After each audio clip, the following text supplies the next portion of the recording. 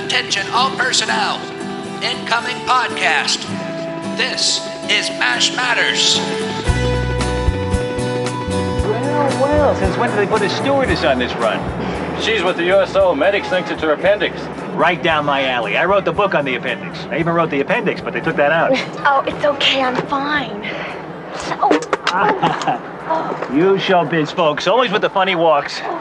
Direct me to the nearest threshold. How long have you had these pains? Oh, just for a few days. Wasn't too bad at first, but now it hurts like heck. You can say hell here. This is Korea. You can't say hell in hell. Where in hell can you say it?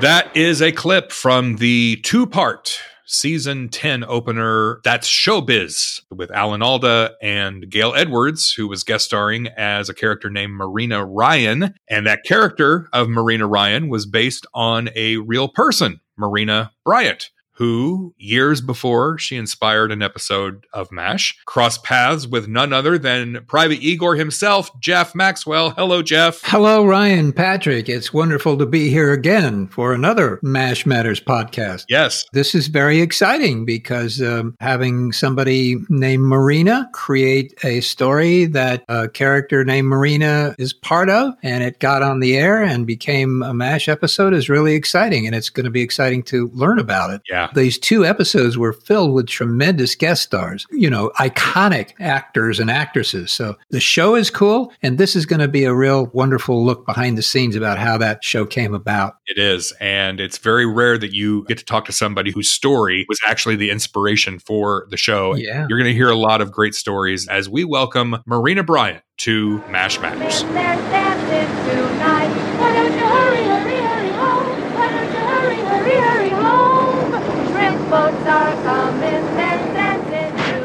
This is a very exciting episode of MASH Matters. Very exciting on a number of different levels because not only does this have a great deal of behind-the-scenes information about MASH and how a MASH show is actually born and how it gets on the air and where the ideas come from, but it also is a kind of an interesting show because it's kind of filled with coincidences that happened with me and with our guest and with the actual subject of MASH. So without any further ado, I'm going to introduce our guest and have her say hello, and then we'll kind of get into what actually happened and why she's here. So I'd like to introduce Marina Bryant. Welcome to MASH Matters, Marina. Thank you very much. It's wonderful to be here. Well, we appreciate you being here. Now, just so I can fill in a little bit of background, you used to, I'll start with me. Why not? Sounds good to me. My podcast, I can start with me. What the heck? So years ago, my partner and I had a comedy team, and we were called Garrett Maxwell. I was the Maxwell half, and he was the Garrett half. His name was Bill Garrett. Probably still is. And my name is Jeff Maxwell. So we were a comedy team, and we were fortunate enough to be hired by the USO, the United Service Organization, which is very responsible for sending various celebrities and entertainers overseas to entertain our troops. And they do a wonderful job. They've been doing it for a long, long time. Probably one of the most iconic and famous persons who did that was Bob Hope, who not only did it for the troops, but he also made money doing it because he would film it and then package it and sell it to various networks and do pretty well. But he was real sincere, real genuine, and he not only was there himself performing on stages around the world, but he also took kind of a troupe with him. So he would take other performers and actors along with him to do a good show for the troops who needed it. And that's been going on for a long, long time. And as I say, my partner and I were fortunate to have been hired by them. We kind of created a little show. We took a trio and another woman performer with us to go to various places. We were supposed to go to Vietnam, but at the very last minute, there was something too hot in Vietnam, and the USO called and said, hey, you can't go to Vietnam, but we're going to send you to Japan, Korea, Guam, and Okinawa, and you're going to have a great time doing that. So we went, okay, that's fine. So we worked with this USO, and we worked with this really very nice woman there named Marina Bryant. And she was very helpful in coordinating various things that you have to do before you go overseas. And we thought she was the bee's knees. We liked her very much. We had a great time. We went off on the tour, went to Korea, came back. Wonderful experience, incredibly good experience. We actually did it again in 1974. We also went back to Korea and also performed for all the troops overseas. So I'm a guy who did USO tours. I met this wonderful woman named Marina Bryant. She helped us get on the tour. And I then came back, and then years later, I was on MASH. So now I've got this relationship with this woman who is working for the USO, and then I go to Korea, and by golly, then I'm on a show about Korea. That's kind of coincidental, isn't it? I mean, everybody so far, Marina, you think it's kind of coincidental? Oh, yes, it got even funnier. Okay. Ryan, are you into this? Are you on the edge of your seat about what's going to happen? I'm sorry. Who are you? Okay. Your name again? All right. So now, years later, there's a show called That's Showbiz. And this show called That's Showbiz was turned into a 2-part episode that opened the 10th season of MASH. And here's the big punchline. Marina Bryant's true story of what happened to her when she went on USO tours was actually bought by 20th Century Fox and the producers of MASH in order to turn it into that 2-hour episode known as That's Showbiz. Is that wild or what? I think I get chills just saying that. It's a small world. Very small world. So I'll stop talking and we'll go back to Marina. Marina, Yes. I'd love you to kind of give us a little history about how the heck all that happened and what happened to you really. And then we're going to find out how that turned into the television show MASH. Do we have 6 hours? I can give you a rundown. Well, I've talked for 4 of them, so go ahead. You got the last 2.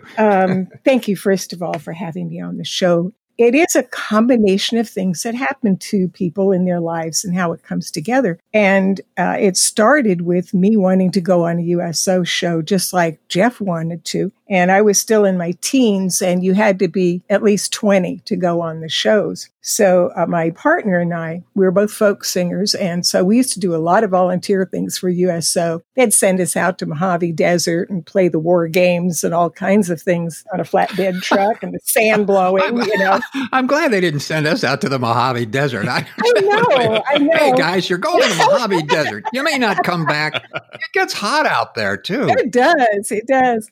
But we did all this, and the fellow that was running it at the time kept sending the same people. And they only sent like one show at a time. And this was in 1964 that we finally got to go. And we, like Jeff, went on like a little variety show. And so we did folk songs was our part of it.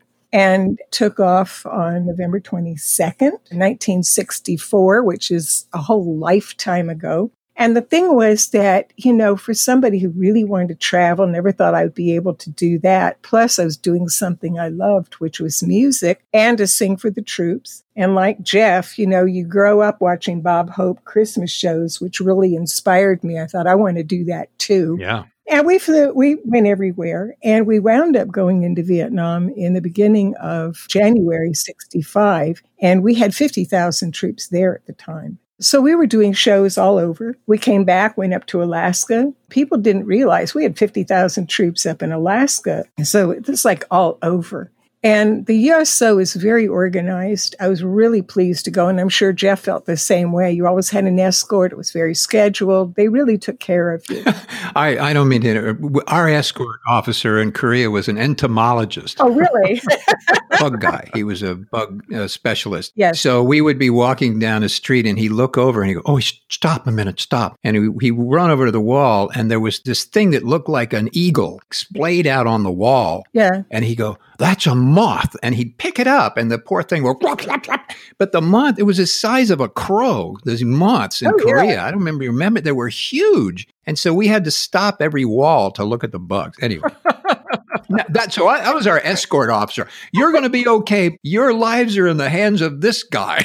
You know, he's looking at bugs and caterpillars. A little scary. Yeah. Anyway. So when I got back, I wanted to keep traveling. And during that time, I traveled on World Airways. You probably did too, Jeff, because those were military flights, MAC flights. Yeah. So on my 21st birthday, I got to go on my very first flight, taking 165 guys over to Vietnam. But I kept being around the military. I kept, being around all that.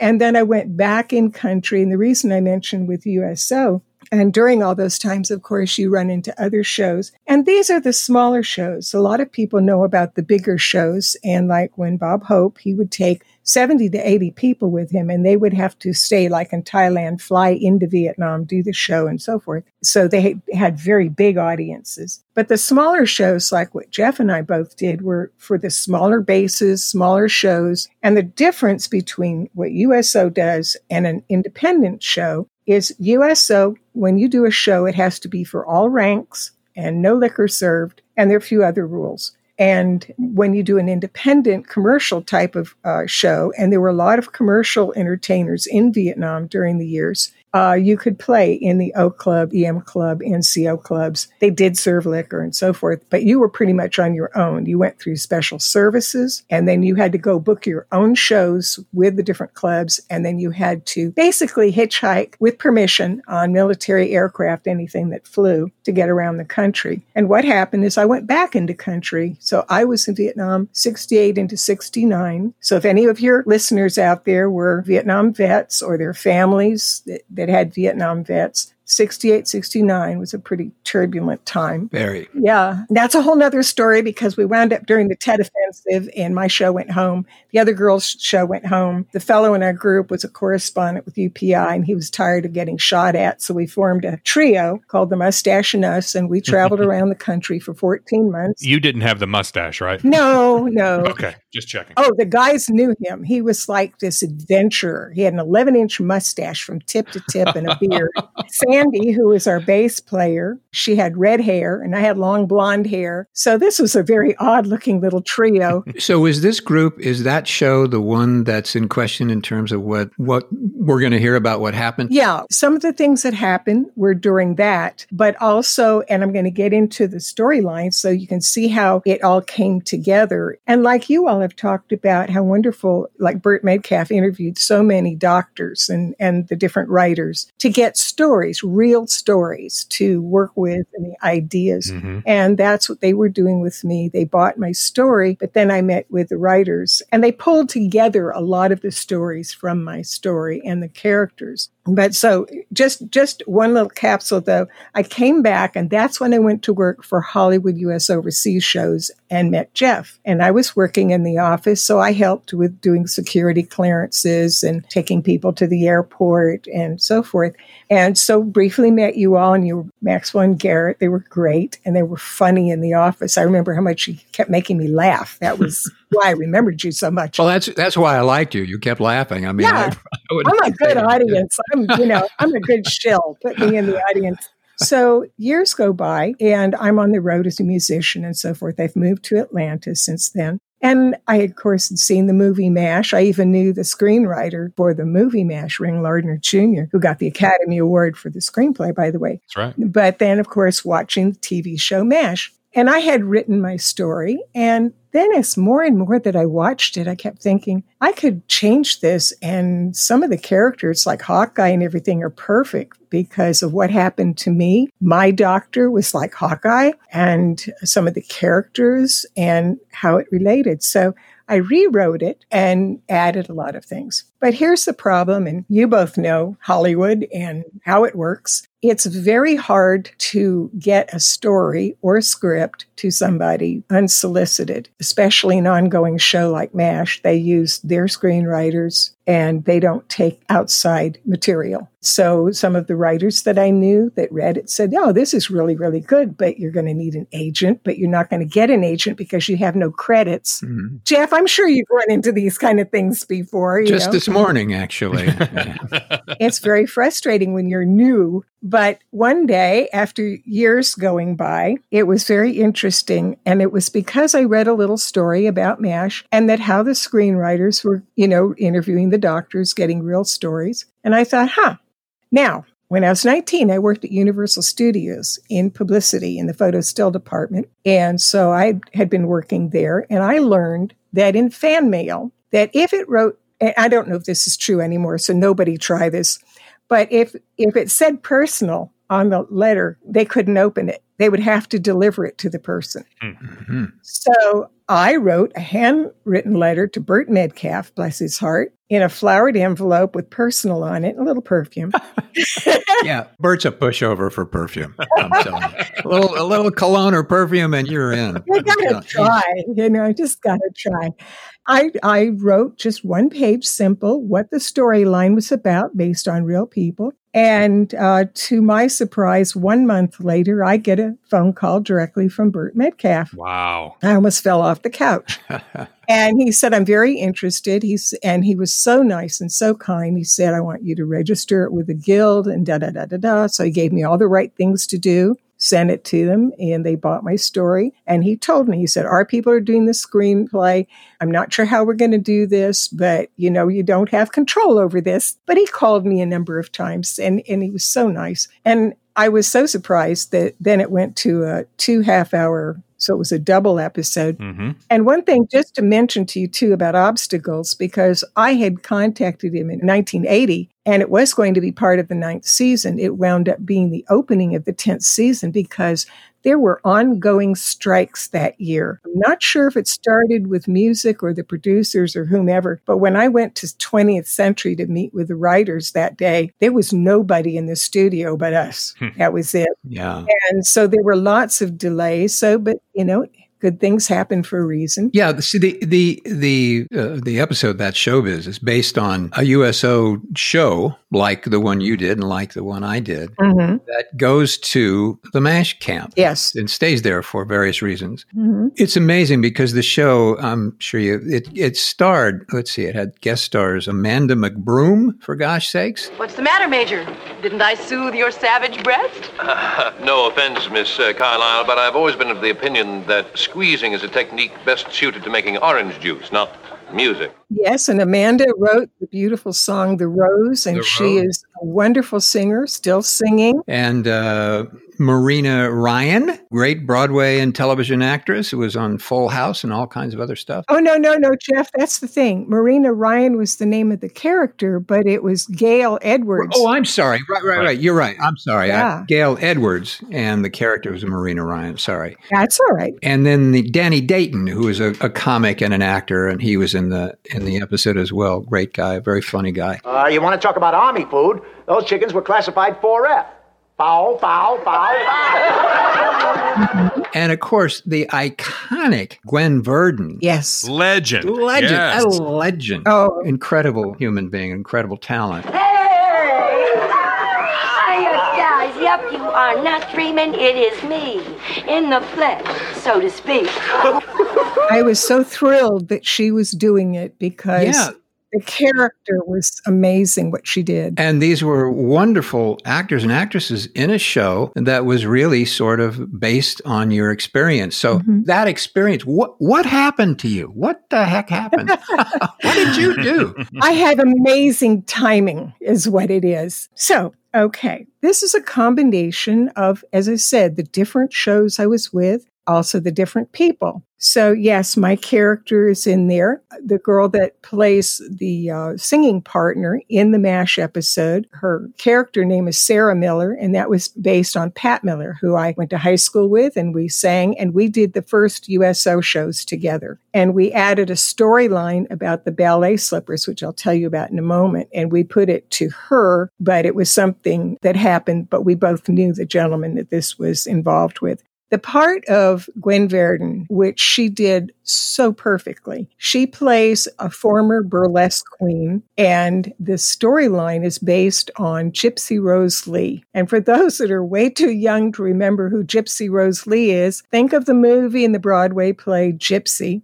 And that's based on her life story as a burlesque queen. Gypsy was a very, very funny lady, and she developed the whole comic kind of comedian attitude of stripping. She never stripped totally naked or anything. She did it with this art. She created the art of burlesque. And so she went on handshake tours with the USO. And I first met her because in real life, and this is where the episode came, I had a ruptured appendix up at the DMZ during a mortar attack in Vietnam on an open road. And we jumped out of a Jeep, had to roll down an embankment. It's drizzling. The only person missing was John Wayne. Yeah, my gosh.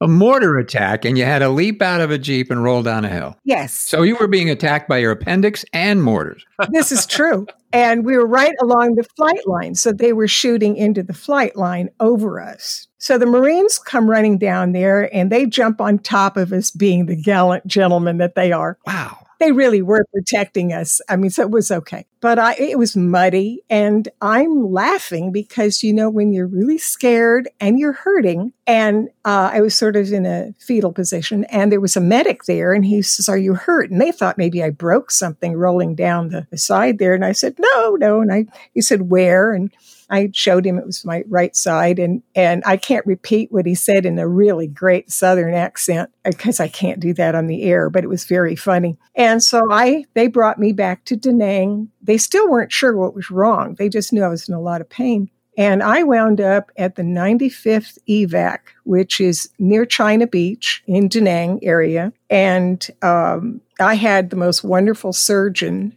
who, in my story, became Hawkeye. Wow. And I will relate to him as Leo, so I don't get him in too much trouble. He had his own practice. He was called up in reserves, and he was an OBGYN, and all the midwives used to bring him the mothers that were in trouble. And he said he learned more about his profession being in Vietnam. Never lost a baby, never lost a mother. Oh. He was absolutely incredible. So I couldn't have asked for a better surgeon. I must say, Piers, I certainly do envy your surgical assignment. How I'd love to sink my scalpel once again into a simple appendix. It's such a useless yet highly lucrative little organ. Yeah, well, this useless little organ should have been registered as a concealed weapon. In a couple of hours, and it could have ruptured. But our ward were Quonset huts. So I had 10 guys in my Quonset hut, and I was still very, with it at that point. I had pain pills, but I was pretty with it. So they said they're going to have to take me in for surgery. He examined me, and he said, we have to do something. We're not sure what we're going to find, but we got to do something. And like in MASH, when they wheel you down past all the surgeries going on, imagine these doctors looking up and saying, "Oh, hi, you're American. Where are you from?" And I'm going, "Oh my God, what are you taking me into?" What were you? I mean, were you scared? I would be a little bit scared. Oh yeah. Yeah. Yeah. Damn right I was scared. I'm 24. I've never had surgery like this. And it was like, can I call my mother? We didn't have communication like you have today. Did they know? Did they assume it wasn't an appendix? Yeah, he was pretty sure. Yeah. But the care that I got from the nurses, the doctors, everybody, it happened very quickly. Maybe that's what was a good thing, that, it wasn't something I had a lot of time to think about. But during the night, I had this little medic who sat with me all night long because I had tubes everywhere. When you have emergency surgery, that's what happens. He stayed with me all night, and they had screens around me. Now, I have a room full of GIs in the other beds that I had briefly met when they waved at me as they were taking me away. So in the morning, and I kept begging him to take the tubes out. And being the female I am, I said, "Bring me water, makeup, and fix myself up, put a little thing on my head," because I was such a mess. And they took the screens away, and I had the greatest roommates you could ever ask for in your life. Oh, how fun. That's my great. God. Yeah, fun. Uh-huh. Well, it wasn't fun. No, but it made all the difference. Mm-hmm. But the ones that could walk around would come help me. And then when I had to start trying to walk, the guys would take turns walking me up and down between the beds. And it was like this teamwork kind of thing. So then when I was well enough to walk around, I could go and visit different people. So that's where the initial storyline came in. And during my time there, one of the visitors that came through was Gypsy Rose Lee. Now imagine she's past her prime as a burlesque queen, because now it's in the 60s and her time was like in the 30s, early 40s. Although she used to go on the Steve Allen show all the time because she was so funny. Did you see Gypsy when you were a patient? Yes. Oh, I didn't realize that. Wow. Yes. So you were an audience when you saw Gypsy Rose Lee. Yes, but you see, I had seen her in Hollywood because I used to go to the Steve Allen show, and and I'd see her on that, which I thought she was great. I also saw in her little theater thing that she had done showing her old burlesque movies, which was very funny. So here's Gypsy comes running through with more energy than 10 people in a big basket of fortune cookies with dirty jokes in them. Hey, these cookies are dirty. Listen to this. Confucius say men who chase women in dark often end up with... Nothing. I got one about a traveling... Fellas, there are women present. Speak up so we can hear you. And so she's running around bed to bed to all the guys and just laughing and loud and handing out these fortune cookies and handing out little pictures of her when she had her fans, when she used to do fan dancing, and signing it. And I had this little 18-year-old GI in the bed right next to me, and she's just hysterical, and she thought it was wonderful to have a woman in the bed with all these guys. I was going to say, maybe she'd get to you and she'd say, well, what's wrong with you, fella? No, she was great. She thought it was great. She said, what a morale lifter. She thought this was fabulous. Yeah. And when she went flying out the door, this wonderful little 18-year-old looks at me and says, who was that lady? And I had to explain to him what burlesque was and the whole thing. Wow. She meant a lot to me. Mm-hmm. Sure. And Gwen Verdon playing Gypsy, they kept it all in. The fortune cookies with the jokes. She used to wear this little hairpiece on the top of her head, and there's a scene where Gwen Verdon takes it off her head. You know, I'd give anything to have a gorgeous head of hair like yours. Oh, thank you. I was just thinking the same thing about your lovely head of hair. How do you manage to keep it so beautiful? Oh, simple. I give it the night off. So all the little nuances that about Gypsy were there. And like Jeff and I talked about, it seemed like so many of these shows had accordion players. Yeah, it's easy. Yeah. You know, you don't have to carry a piano around. You got an accordion. And they all knew that one song, right? Yeah. They did. Lady of Spain. Lady of Spain.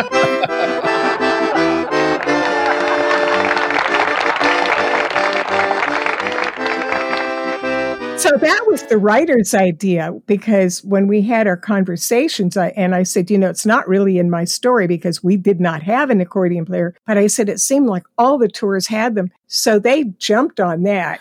And then when I went to visit the set, MASH, which is the other story about Jeff, we're going to get to Jeff here in a minute. Oh, good. Oh, look at the time. Well, thanks, Marina, for coming. All right. Oh, no. Lovely talking with you. You were hysterical. You were so funny.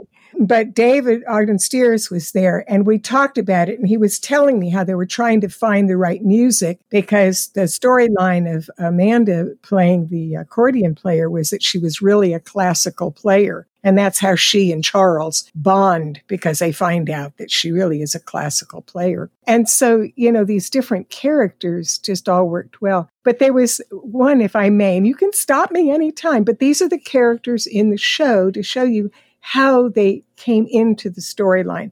You know about Hawkeye. I will say one thing, because Bert called me up and said, Marina, we added something to the storyline, but believe me, it's going to be okay. And then I said, okay, what? He said, well, we decided that she's going to have a very innocent crush on Hawkeye. I said, no, wait a minute. Wait a minute. You know, this is me. So what are you doing? He said, no. She's going to have an innocent crush, and he's not going to deflower her because he's sort of the womanizer and everything, but he looks at her as this sweet girl from back home. I said, so he runs after every woman but me. Thank you, Bert. Thanks a lot, Bert. Insult to injury, huh?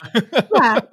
But then when they shot the thing, they made her a lot more aggressive. And I remember I was watching it and I went, no, I wouldn't have done that. No, I wouldn't have done that. You know. In your story that you wrote, was there any sort of hint of some sort of a relationship between you and the doctor? Not really, other than just a great friend, because personally, I was in no shape to think about anything but give me more pain pills. Yeah, really. You were sick. I literally swept you off your feet. All you see is a miracle man in a white suit. Oh, come on, Hawkeye. I'm not a kid. I see who you really are. All you've seen is the bad side of my manner. You haven't seen the bad side. The real Hawkeye Pierce is an egotistical, irresponsible martini guzzler. Now who's the song and dance man? Look, I can show you a room full of women as lack of character witnesses. I can't can't take advantage of your feelings for me. He was absolutely a wonderful guy, and everybody in that place loved him. In fact, very funny, like you, Jeff. They didn't have money to build an O Club, so he and the other doctors went and borrowed lumber and stuff from the CB camp and built an O Club, so they had a place to go drink. You know, I don't, because I messed up the name a minute ago, but I want everybody to know that the character of Marina Ryan in the show is you, Marina Bryant. Oh, gosh. Did you know that? Oh. Marina, you didn't know that. Okay. Wow. This is pretty cool. And the funny thing was, because Bert was so sweet, and I had used my nickname in my story, because my nickname when I worked in Vietnam and as a flight attendant, everybody just knew me as Tiger. Very few people even knew me as Marina. And no, we're not telling that story either. Okay. Well. Darn it. No, my mother named me that. It's so innocent. But it was easier to remember. And so he said, we want to use your real first name, because that way people know it's your story. Oh. I think they said my name 100 times. And I said, Bert, they say it a lot. Yes. Yeah. They do. They I do. know. They do. I said, Bert, that's a lot. A lot. But Gail Edwards was really, really good. And I had the opportunity to talk to her years later, because I wasn't there when they were shooting the film. I had to have surgery again. I told you, it's just poor thing. Gee whiz. And I'm good now. I'm good now. Okay, so we know that Gwen Verdon's character, Brandy Doyle, based on Gypsy Rose Lee. Yes. You mentioned that, was it the Sarah Miller character was based on your real friend? Yes, Pat Miller. And then you've got Ellie, the accordion player, played by Amanda McBroom. Mm-hmm. Also, there's this character, Fast Freddie Nichols. Was that part of your original story, or was that something that was added by the writers? It was in conversation, and I said most of the shows, and we had one in our USO show that was a comedian, but he went home early. He had some problems. So the bass player had to become a very funny bass player and MC. And he had never done it before. Wait, is there such a thing as a funny bass player? No. Bass players are not funny. I've known it. You've known a lot of bass players. Yes. They're not funny, are they? Not usually. Not usually. No. Drummers are funny. Yeah. Guitar players can be funny. Bass players are not funny. But there were two little things here, if I may. The storyline about the ballet slippers was a real story. But I want you to tell that. I want to hear that, because it's really a cool story. But I just realized something else as I'm sitting looking at some of the notes that I paid no attention to whatsoever when I started. Me neither. I haven't either.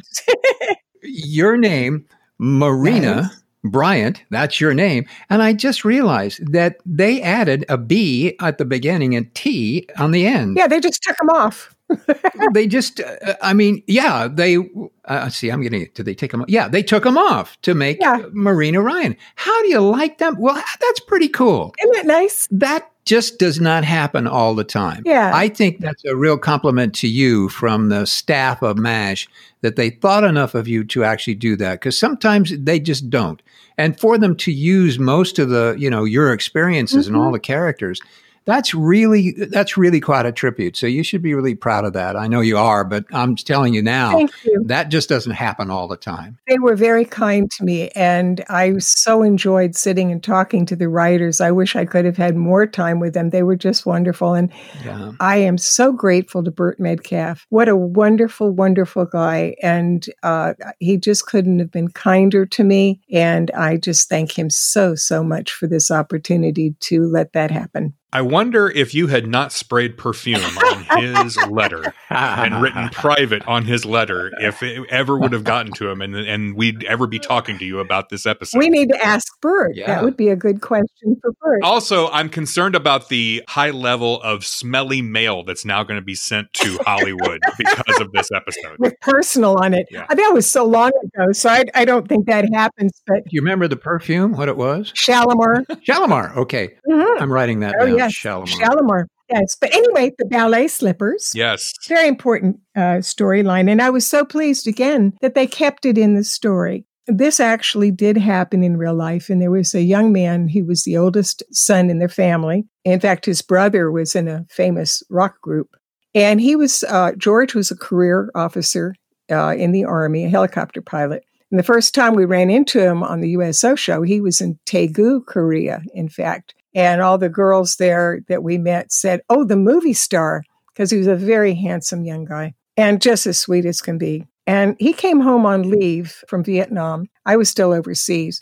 And my mother used to interpret for the Bolshoi Ballet that used to come over to Hollywood from the Soviet Union. And she was having a party, and she invited George to come. And of course, he walks in that uniform. I think all the women probably fell on the floor.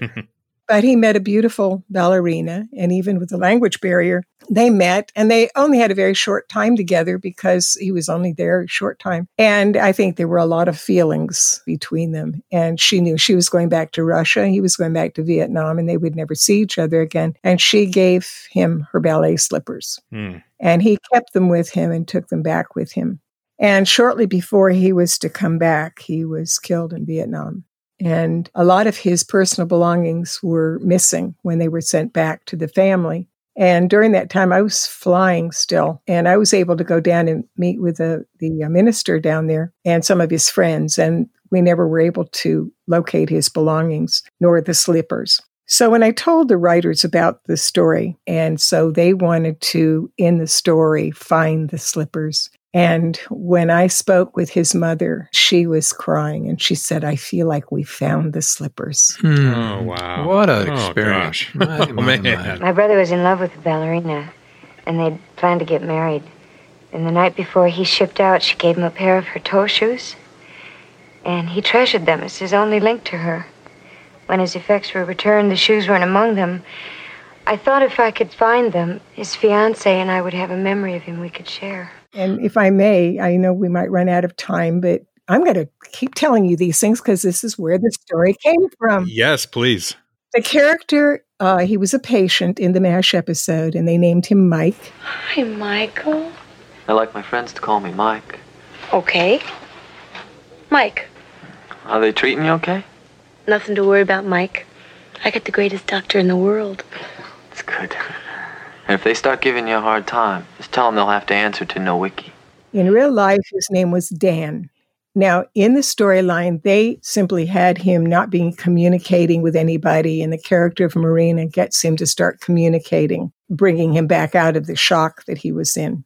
In real life, while I was a patient at the 95th evac, there were 3 men brought in, a lieutenant, sergeant, and radio man. The lieutenant and sergeant were in my Quonset hut, is what the wards were. But the radio man was across the hall in the other one because they were really having to work on him. They wanted to stabilize him to get him to Tokyo. He was very badly wounded. So when they came in, and I was at that point where I could walk a little bit, and so they could walk a little bit, and so they told me about their friend in the other ward, and they were really worried about him, and they wanted to go over and see him, and they asked me, they said, "Would you go with us?" And I said, "Well, if you can get a wheelchair, because I can't really walk." So they put me in a wheelchair. Nobody was watching, so we snuck across the hall into the other Quonset hut and went to his bed. He was bandaged up a lot and had lots of IVs and transfusions and stuff. And he was on a lot of morphine. And I don't remember exactly what I said to him, but I remember I put my hand on his arm and I was just talking to him and saying that we're here and that we're going to be coming to see you, just gently talking with him. And he kept looking at me, and I thought, I don't know if he hears me. I don't know what the reaction's going to be. And the guys were just so shocked because he was still bearded and, not looking good. And he looked at me and he said, "It's not fair." And I said, "What's not fair?" And then he looked at me and he said, "It's just not." He says, "Why are you in their room and not mine?" And the guys just looked at me and they said, "He's going to be okay." He's going to be okay. He's getting a lot better, isn't he? That's funny. So he went back to sleep. And in short, the next day, now they're getting him ready to go to Tokyo because they're going to have to do more surgery and everything on him. In he comes in a wheelchair, the sergeant wheeling him in. He's got his IV with him. He's all clean shaven. And he comes over to the side of my bed and says, "Hi." I said, "What are you doing? You're supposed to be in bed." He says, "Well, I want to come visit you." And I said, "Go back to bed. I will come over to see you." So the next morning they were shipping him out and I'm sitting on my bed and he walks into our room. Even the guys were shocked. He snuck out of his place, walked over to where I am, comes up to my bed, sits down on the bed next to me and smiles and says, "Now you're in trouble." And the nurse comes running in because they went to get him to the plane, and he's gone. And she's searching for him, and she comes running in and sees him sitting on my bed. Now I feel like a troublemaker. And she just had tears in her eyes, and the doctor came running in, and they just stood there in shock because there's no way he could be walking over to our place. So they quickly got him in a chair and hugged him, and the guys said goodbye to him, and they took him to Tokyo. Wow. So the character of Mike is based on this young man named Dan. Mm-hmm. And hope to God he got home okay. Again, I am just, I'm very impressed and very happy for you that so many of your experiences were embraced by the writers and really turned into what they turned it into. Mm-hmm. I keep saying it. It's an amazing thing because show business is show business. And, it's hard to get your stories out there. And like you said, you have to use perfume and personal on envelopes to get anybody to pay any attention to you. Yes. But the fact that they did embrace it is just a wonderful, wonderful thing. So I congratulations on that because that just doesn't happen all the time. Oh, yeah. And a tribute to the writers who recognized that there was meat there. There was good stuff in those stories. Because I know as you're talking about, I'm experiencing in my memory here all the stuff that I went through on the 2 tours that I went through. It's very emotional. Yeah. And it stays with you a great deal. And especially you'd say going into hospitals. I did the same thing. Very, very difficult thing. And we went into the hospitals in Japan, which were the hospitals that the wounded from Vietnam were sent to. Mm-hmm. And so we wandered around. And when they said, "Would you like to go into the hospital, the wards and talk to the guys?" We said, "Sure." It was not as easy as we thought it was going to be because it was very difficult to see people who were suffering horrible physical issues from the war. Oh, I can't imagine. It was stunning, and I'll never forget it. And you walk into that room and you see those things and you go,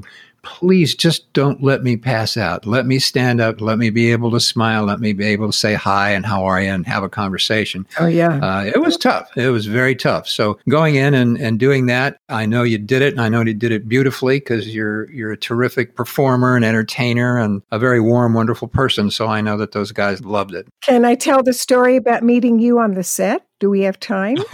Oh, yes. Oh, well, I want to hear this. Again, look at the time, kid. No, we're fine on time. You go right ahead, Marina. Wait a minute. There's a clown outside. It's my birthday. I got to do something. I got to go to the MASH set at Christmas time. Unfortunately, I didn't get to see Alan Alda and Mike Farrell. They had already left for the Christmas holiday. I did get to meet them years and years later, which I was very grateful. But I get to the set and Bert put me in a chair, like one of those director chairs. I was sitting there and David Ogden Stiers came and sat with me. And we had this great conversation. He was so interesting. And they were shooting just a couple of little scenes. And this was the set at the studio. So I got to see Hawkeye's tent and where you were cooking, bartending and everything else. I got to see that, which was great. Great set. And so it was a great set. Oh, it was. And so it was so wonderful to see. So there was a break and I went to the ladies' room and it was a very large one, like you would see in school, so it was a lot of room in there. And so I'm at the mirror and I'm putting on lipstick and down on the other end is the door going out in the hall. And I hear a lot of commotion out and all of a sudden somebody comes flying into the restroom. And it's Jeff Maxwell. Wait a minute. This is the ladies' room, right? Yes, this is the ladies' room. Yeah. Jeff had been having a liquid lunch with some of the other people in the show, apparently. That's what you said, Jeff. But he was stunned because he didn't think anybody was in the ladies' room. So he was very shocked and gathered himself and did this whole comedy routine of apologizing, saying, "I'm really sorry. I didn't know anybody was in here," and goes on and on and on, takes a bow and goes out. And I'm laughing so hard because I'm saying, "It's okay. I'm just standing here." He comes back in for an encore and says, I really mean it. I really mean it. I'm really sorry. Goes out again and comes back again. Well, I had to pee. You know, what are you going to do? I was laughing so hard. So anyway, so he leaves. But I, at the moment, still didn't realize this is the same Jeff I had met years ago. And even when I watched MASH, I kept saying, gosh, he looks so familiar. So I go out and I'm standing there watching them set up something. And Jeff comes over to me again to apologize. And he says, I really am sorry. Now he's calmer. And he says, we were drinking a little. And I said, it's okay. It was really, really funny. And he said, well, what are you doing here, by the way? And I said, well, you're going to be shooting an episode of MASH, and it's about USO entertainers. He said, oh, I did USO shows. And then I looked at him and I said, Maxwell and Garrett. And he said, how did you know? I said, I did your security clearance. Now, this is on his behalf. When I was working in the office, the fellow I worked for was kind of a strange dude. And you had to dress very conservatively. And I wore my little round John Lennon glasses. And I had my hair up pulled back and everything. So now I could be myself with my funny curly hair. And so he didn't recognize me. And then he went, oh my gosh, it's you. So that's how we reunited. Oh my gosh. On the MASH set, and realized that I was the same person and he was the same person. Wow. What an amazing journey to go from the USO to the actual USOs. And we're both doing that. And we both go to Korea. And then you have this experience and we come home and you write a story and you send it to Bert and they buy it and they make it into an episode. And I come in, I go to a bathroom, but I went, oh, no, that's the wrong bathroom. And there you are all those years later. And you've written that story that became that episode. I just think that's amazing. What an amazing thing that is. Wow. And here I am on MASH Matters. Yeah. And here you are in MASH Matters, for God's sake. It's all downhill from here. Yeah. But, and as we're getting, I'm sure, closer to the ending of this, may I interject though, because I really do thank you both so much for allowing me to come and talk about the people that were so involved with this, the real story, plus the people that were in the show itself that did such a great job. And also, to the doctor who saved my life, who I did find, by the way, the night before they aired the program. My doctor helped me find him in New Jersey. And I called him up in the office and said hello. And he just couldn't believe I found him. What touched me was he said he couldn't believe that I remembered him. And I said, what are you talking about? You saved my life. And he said, it's the nurses that hold hands and they're with people, morning, noon, and night. And we were doing this triage 24 hours a day. I said, Leo used to come to my bedside and try and get me to drop my drawers to show your incision to people that weren't even doctors. How am I not going to forget you? And he was a funny, great guy and a great doctor. And I hope that I can contact, because I know how to, members of the 95th EVAC have reunions. So I'm going to let them know about this also, to say thank you to all of them, the most incredible nurses. And that's kind of where I wanted to segue, because that taught me so much the importance of nurses. They are the true heroes. You can ask any vet that was wounded or in the hospitals. Those nurses were such angels, working 24 hours a day, triage. It really was. And now what we're experiencing today with what's going on in the hospitals, our nurses, doctors, the hospital staffs, we need to be thanking them morning, noon, and night, what they're doing to save lives. It's the same kind of people that work during war, because this is a war with a virus that we can't see. And I'm just begging everybody, please wear your mask, wash your hands, and do your distancing to help these nurses and doctors and people that are trying to save our lives. So I just wanted to say thank you to all of them too. And to the USO that sent a lot of people over to entertain, and USO people that worked in the USOs themselves. And now with all the communication we have and everything, they work in the airports to meet and greet soldiers coming and going. So I just wanted to be able to say thank you, and especially to Burt Metcalf and to the writers and to everybody that was involved with the show. That was beautifully said, Marina. That was really, really, really wonderful. Certainly, I support you and your thoughts about the nurses and doctors and everybody, and also in the USO, because the USO does a really wonderful thing getting performers to soldiers in very difficult places who need some entertainment, because it's a very difficult job to wander around with a gun and a pack on your back, and God knows what's going to happen to you at any given second. So having performers come and do what they do and make somebody feel good for a couple of minutes, or sing, or, do a joke, it goes a long way to help those soldiers. And I know it because I experienced it. It was an emotional thing for me because I kind of grew up on that first tour. Got very involved and understood the American military system, watched it as an audience, not necessarily as a participant. I wasn't a soldier, but I watched what it did and how it worked. Was very impressed with it. Gave me a sense of being an American, what that meant to me at the time. Doing a USO tour, I'd recommend it to anybody who might be listening and say, gee, I'm a performer, I want to do that. Go do it, because it'll change your life. It'll give you a great perspective of the world and yourself. Yes. This is a really, really wonderful, rare opportunity because we get to hear stories from the cast, and we occasionally get to hear from the writers and the producers, but it's very rare that we get to talk to somebody whose real life experience inspired an episode of our favorite television show. So on behalf of all the MASH fans out there, I want to thank you for all those years ago spraying perfume on that letter and sending it to Burt Metcalf.